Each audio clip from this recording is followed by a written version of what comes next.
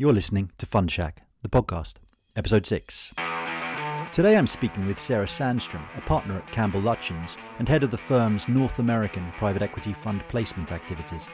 Sarah is based in New York and came to see us in London to talk about her views on the fundraising landscape for 2020, best practices for investor relations, and the secrets to a successful process. I hope you enjoy.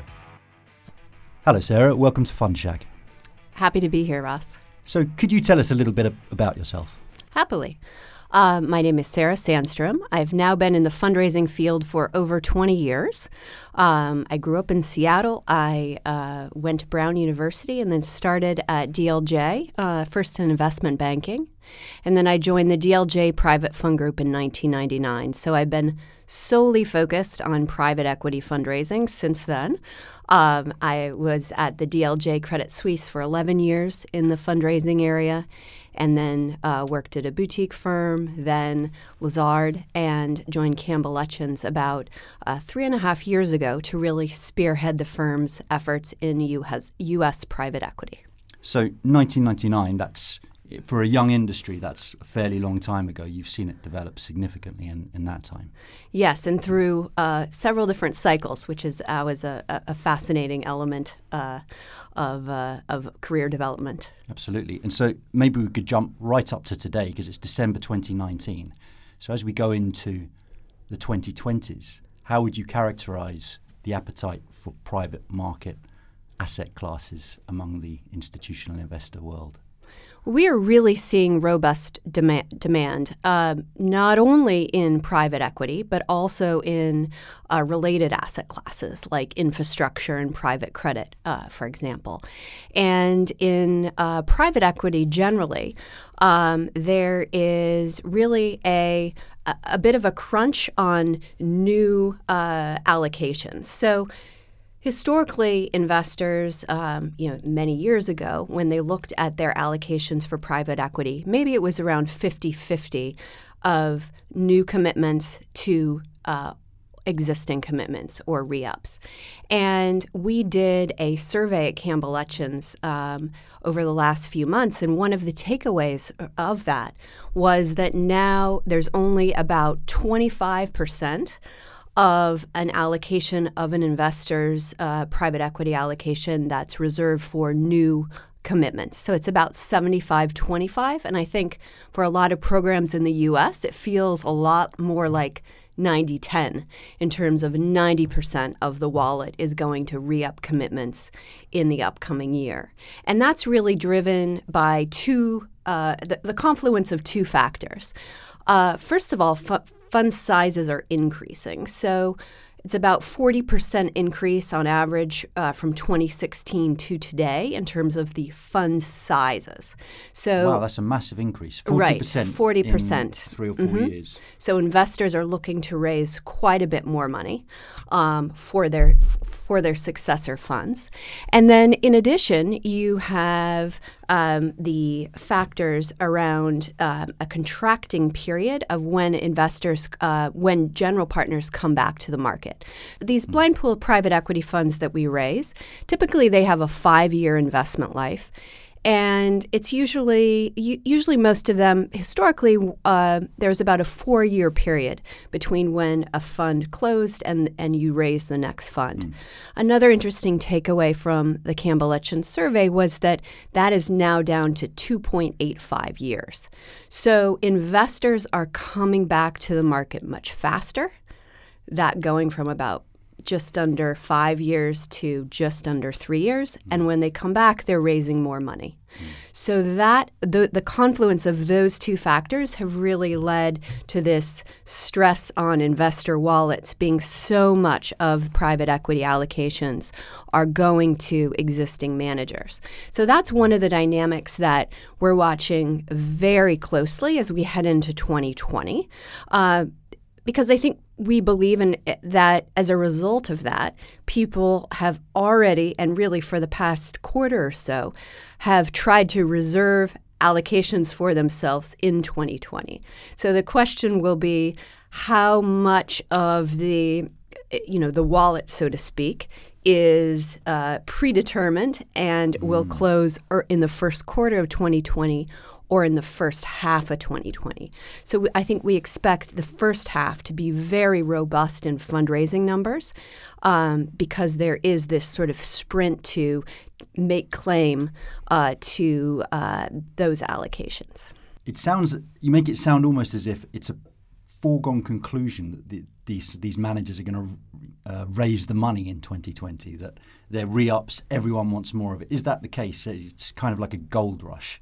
If you're an established manager, you're lining up your investors and they're all going to slot into place. It is definitely not a foregone conclusion for everyone. I think that there is a top tier of managers who have performed incredibly well, both in U.S. private equity, as well as, of course, European private equity, Asian private equity, that are very much in demand.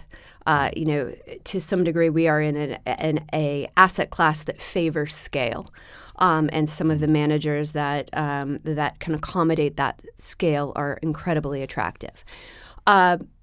The market, however, is very discerning, and generally managers have performed well during this kind of sustained bull market period. But particularly for emerging managers, it is very challenging to get new funds raised. It continues to be an arduous process, one where many managers either take a lot longer to get raised than they would have wanted, or have to pivot to other strategies rather than initially raising a blind pool fund because the market is very discerning.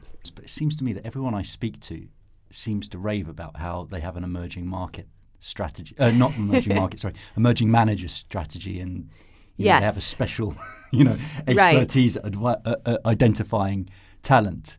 And yet, in reality, it sounds like the structural makeup of the market is that there's just a limited pool for those types of offerings. Yeah, I think part of it is the number of emerging managers that are seeking capital and the varied strength of those stories. So within emerging managers, you have everything from a team that may have worked together for 20 years, may have an attributable track record, really checks the boxes of team strategy and track record. So a very advanced emerging manager.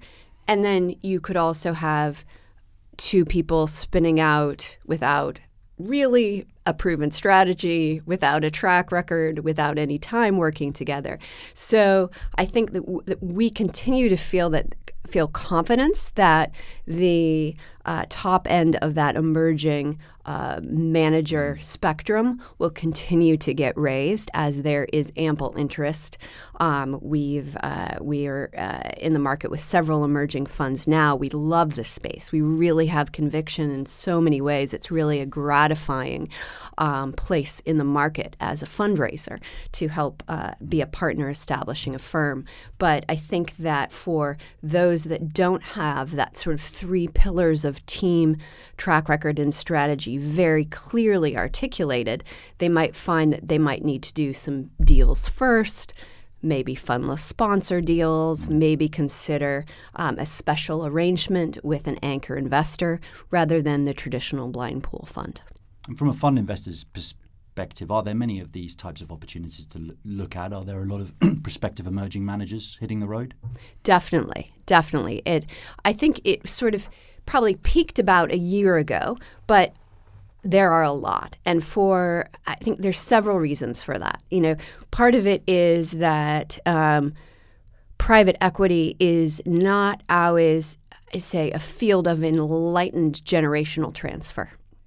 So you have had people perhaps of a certain age in their careers, and given the sustained positive market that I've who have accumulated enough personal wealth to now be able to fund more of an entrepreneurial, uncertain venture. So you have kind of the market factors. You have the factors around the generational transfer, the aging of the industry, if you will, and you have the appetite for emerging managers as three factors that have sort of fed into this this boiling pot of a lot of people seeking to become fund managers. It's got to be a really healthy thing for the industry, doesn't it? At a time, particularly when you're getting so many brand name private equity groups with many, many products, there's still this, let's say, this evolution at the bottom. I mean, that's got to be healthy. Right. I absolutely agree. Yes. Yeah. It sounds like then that private equity firms have been investing money at a frenetic rate. Mm-hmm. Have they been returning it at a similarly frenetic rate? Distributions have remained strong for many of the past recent years. We were in the position where distributions were outpacing drawdowns. That has now leveled out to be much more on parity. So that has been a shift in the market. I think we're all watching to see how that stat trends in 2020. If it continues and perhaps goes more negative in that investing outpacing distributions. It's something we monitor closely, but so far we haven't seen that, I think, on a macro level, too much impact investments, but I would say that could change if we have a jolt in the capital markets or something like that. What we have seen on that, a related topic, is that investors are certainly, when they look at one specific manager, are quite focused on that manager's ability to return capital, to distribute. At some point, what I'm getting to is the gold rush going to end? Could it end? And what could bring about an ending to the appetite? Oh, if I only knew. Yes, I think inevitably things will cycle. And what we've seen in the past during periods of market dislocation is that just things kind of stop. Private equity, generally, given that you have more flexibility around time in your investments. So we've seen the asset class perform relatively well across cycles, though holding periods do tend to get stretched out for investments made at that time. It also, because funds have 5-year investment periods, and maybe with the pace of coming back, they're only investing in 3 of them. But some funds that might invest pre a crisis will also have the benefit of having capital to invest post-crisis. So we saw a lot of that through the global financial crisis. You had funds that were kind of the tale of two cities funds, where you had the pre-crisis investments and the post-crisis investments. But yes, we have been living in very sanguine times in private equity, and we are in a inherently cyclical business. So I don't think anyone would think that this will continue indefinitely. Yeah, so that's a prudent position to take. It's just that everyone I speak to seems to be preparing for like some imminent downturn, and yet it's not obvious where that's coming from. Exactly. So, no, it's so funny. I looked at some stats about questions of okay, so do you expect the downturn to be in the next 12 months or further out? And it was about 40% in the next 12 months, 60% further out. And then it sort of has been at the same, like if you go back a year previous. So this sense of things do seem fully valued. That's kind of the consensus of the market. And yet when there seems to be absolutely no consensus on, and what might trigger that is pretty tricky. So you said the average return to market time is now about 2.5-3 years. So the average manager last raised money. If they last raised money in 2017, they're coming to market in 2020. anyone coming back, as I mentioned at the onset, this scarcity of new capital commitments means that I think people will be advantaged that either pre-market in the fourth quarter and come out in the first half of the year. Those that launch fundraising processes in the second half of the year might find that investors might be very supportive, but just out of allocation, and might have to say, well, can we have the closing in 2021 as I'm just out of money? It's interesting. We're seeing certainly interest in some sectors. I think if you look through those that performed or have the perception of performing well throughout different financial markets, branded consumer is an example of a sector that performed quite well. To be differentiated from discretionary consumer, very different. Healthcare is one that performed quite well. So I think if you are in some of those sectors, you will have some tailwinds. There's been a lot of money raised in technology. It's incredibly exciting. There are a lot of generalist funds that are doing more technology. This idea that sort of software is swallowing the world. That being said, some investors have said, if you look through my portfolio, not only do I have a lot of technology managers, but a lot of my generalists are doing technology. So I am somewhat, one manager gave me the example of being about 80%, having 80% exposure to the tech sector if you sort of go deep into the portfolio. And so in that case, they're looking for diversification away from tech, though tech has been such a driver of returns, and I think that it's still a very exciting sector to be investing in. So LPs, it sounds from what you're saying that they're quite sector focused. They're like drilling into the sectors. Mm-hmm. So I was speaking with Jim Strang a few months ago, and we were talking about the private equity playbook, the fact that over the years there has developed this. It's not that everyone has the same strategy, but there is a kind of a broad consensus about what works and what doesn't in the private equity world. As a placement agent helping people market funds, to what extent are you conscious of that kind of consensus, and how nervous are you when people deviate from it?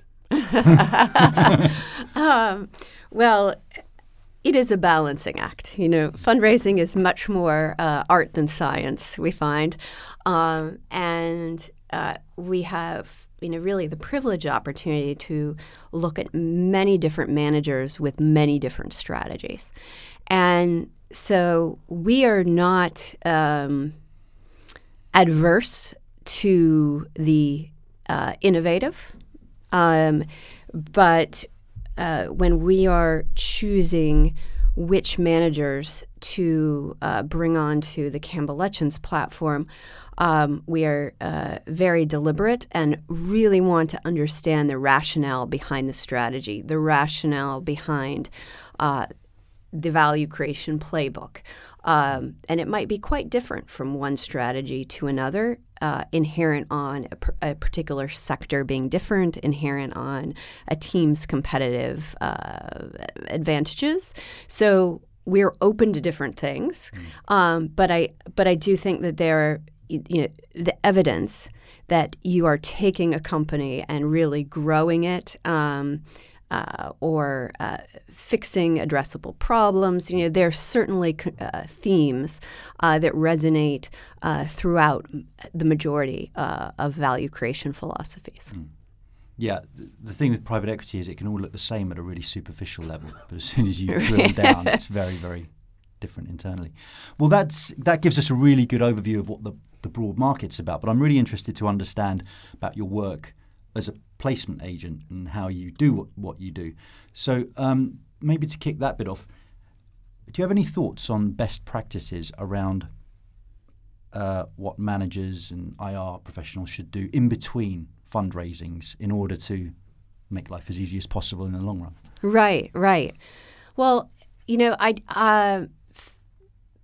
I guess from a very big picture, I think the most critical part of fundraising is to realize that it is a relationship building exercise. That if you enter a room as a manager and think it is about proving to everyone in the room that you are the smartest person in the room, you've lost the game before you even set a foot on the field. It is in many ways more like a political process. Where you are building relationships and converting champions in your investors and really bringing them on side, communicating to them your vision, where you see the opportunities, what you're doing with your investments. So in terms of the ways to capitalize on that period once a closing ends and before you're raising your next fund, I think the most important thing is just to be very relationship-oriented and transparent with your investors. We always encourage all of our managers to, usually it's, once a summer when things are a bit slower in between the peak annual meeting seasons in the spring and the fall, to go on a summer charm offensive, to see in person each of your existing investors and those that maybe you got close to last time but weren't able to close capital on, and be transparent about what you're seeing, what's exciting, but also with what worries you, and to take that opportunity when you're not making a sale, when you're not focused on an actionable next step and moving to someone into a fundraising process, to really develop the relationship with your investors. Because they're partners, really, rather than customers. Absolutely, So absolutely. And so much of it in private equity is really structural to the product. I mean, a private equity fund is a blind pool where you have 5 years to invest, usually 10 years or, longer in many cases to harvest it. And as a limited partner, you have very little discretion over what a manager is investing in. So there's this blank check aspect. So fundraising is a bit of an inefficient process, and that is purposeful because it's an opportunity for a manager, for a potential investor to spend time together, often many different meetings over months, sometimes years, to develop that relationship that engenders that trust to earn a commitment from that investor. One of my clients said to me recently that private equity funds aren't sold anymore. That is a very interesting comment. Yes. Yeah, and it made me think, actually. One of the things I was thinking of before this interview was that placement agent is a strange term anyway. It's not sales agent, and never was. It's placement agent. Right. So you place a fund, and you could be raising agent, but no, that sounds like something you'd have in the kitchen. So, but it's yes, like, indeed. I guess to an extent they were never sold, but it sounds increasingly from what I'm hearing that it's much more relationship driven than. It really is. I think of it as a bit of matchmaking. Yeah.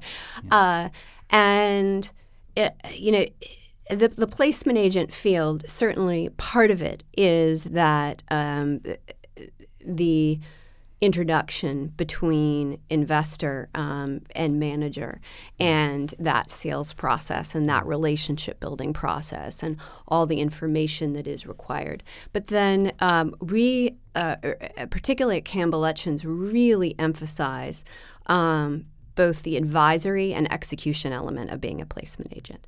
So we sit down with our clients, we discuss specific objectives for the fundraise, we discuss strategic plans, and pay close attention to positioning. Because fundamentally, fundraisings either have momentum or they don't. And we try to orchestrate in every way and every little trick that we can a process that is designed to achieve and then retain momentum.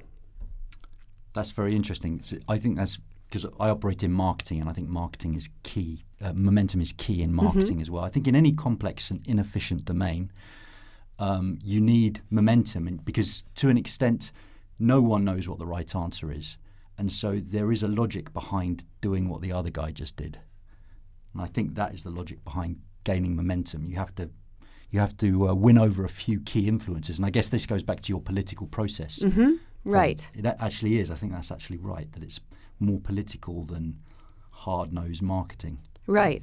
No, it's fascinating to see the psychology of it. And, usually, particularly for first-time funds, it's the critical question is who are going to be those first closers in your first-time fund? Who are going to be those few investors that take that risk and build conviction early?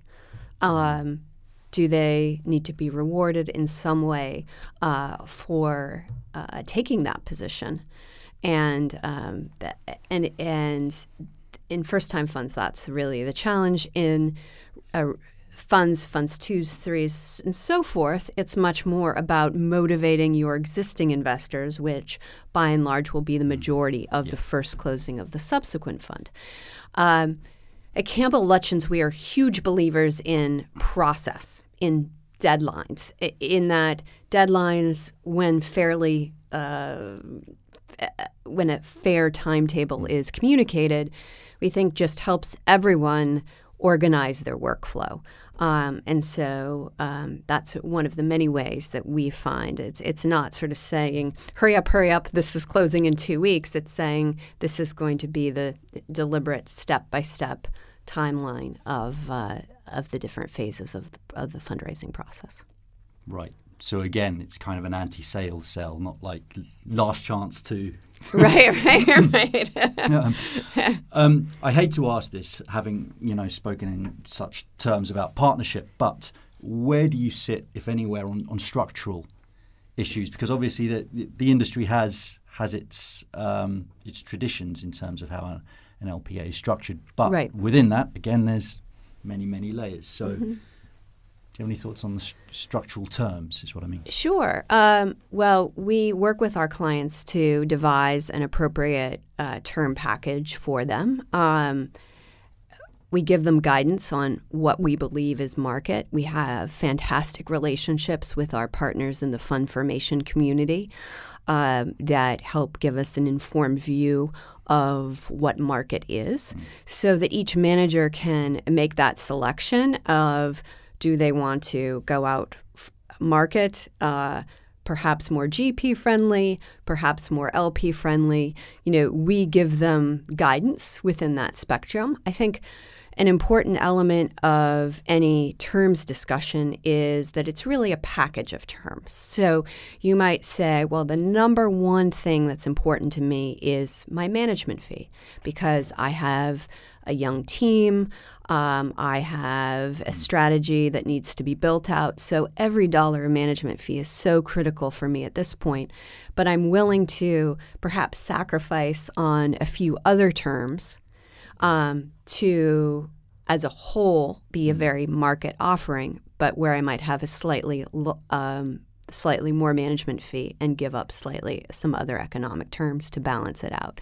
So I think it is interesting from a big picture perspective that while the power dynamic between LPs and GPs does certainly shift and shifts quite significantly over cycles, in terms of actual the standard term package, I would say it's remained relatively consistent. We've seen a few very just the highest outperforming firms really innovate with better term packages for themselves.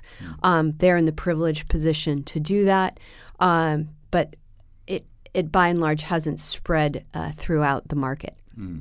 I think one of the reasons that private equity is successful is that it doesn't overcomplicate things that don't have to be overcomplicated. But do you think there's an element in terms of the terms where it's not just a binary thing where what's good for the GP isn't good for the LP and vice versa, but where you could tinker with the terms to change the return profile. So, for example, lower the hurdle but get more carry. Or so you're not saying I'm just being greedy. You're saying I really back myself, and if I do really, really well, then I'll get more. But then I'll lower. Do you see what I mean? It's not just trying to get more and more. It's to say, well, these are very kind of rigid, 8% hurdle, 20% carry. Is that going to get the best out of us?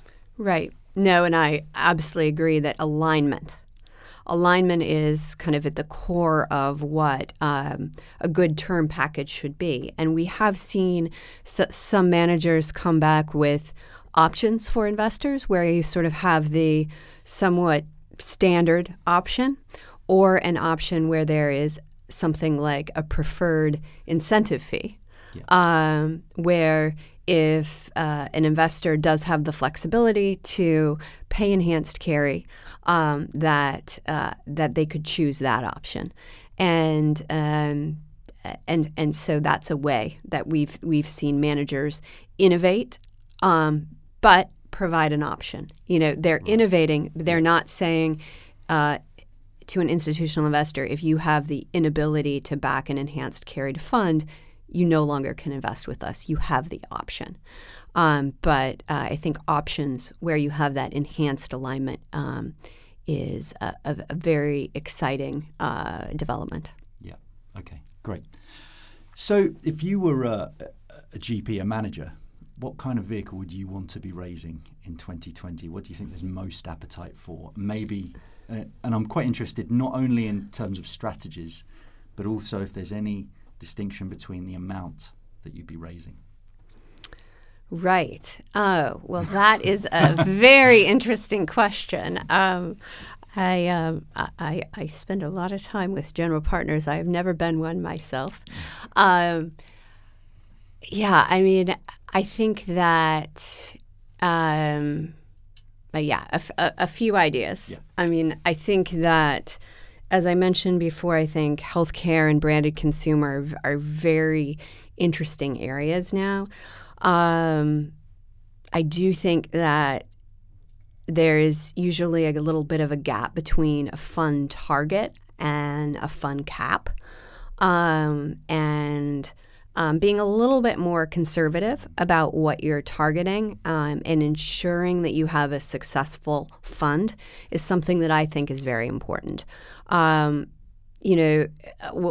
of my precious former colleagues used to always say, it's not when you start, it's when you end. And in a fundraising process, right? And so often we're advising our clients that, wait 3 months for the realization to happen, and then hit the market when you're absolutely best positioned to make a strong first impression.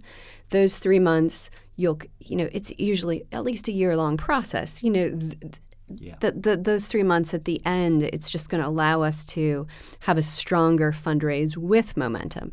So, again, art science, it's more a judgment of when a firm is at that optimal time to really get out and tell the story. I think an interesting angle, personally, one of the areas, probably one of the very few underserved areas in U.S. private equity is the women and minority manager space, right. Where there are quite a few pockets of investor capital that are set aside to back firms that have that profile, but unfortunately precious few. And so I think that is an opportunity. I would just absolutely love to see more women, more minorities develop and start firms in the private equity space. Absolutely. Great. Well, Sarah, thank you so much for sparing your thoughts for Fund Shack. It's been a real pleasure. The pleasure's all mine. You've been listening to the Fund Shack podcast.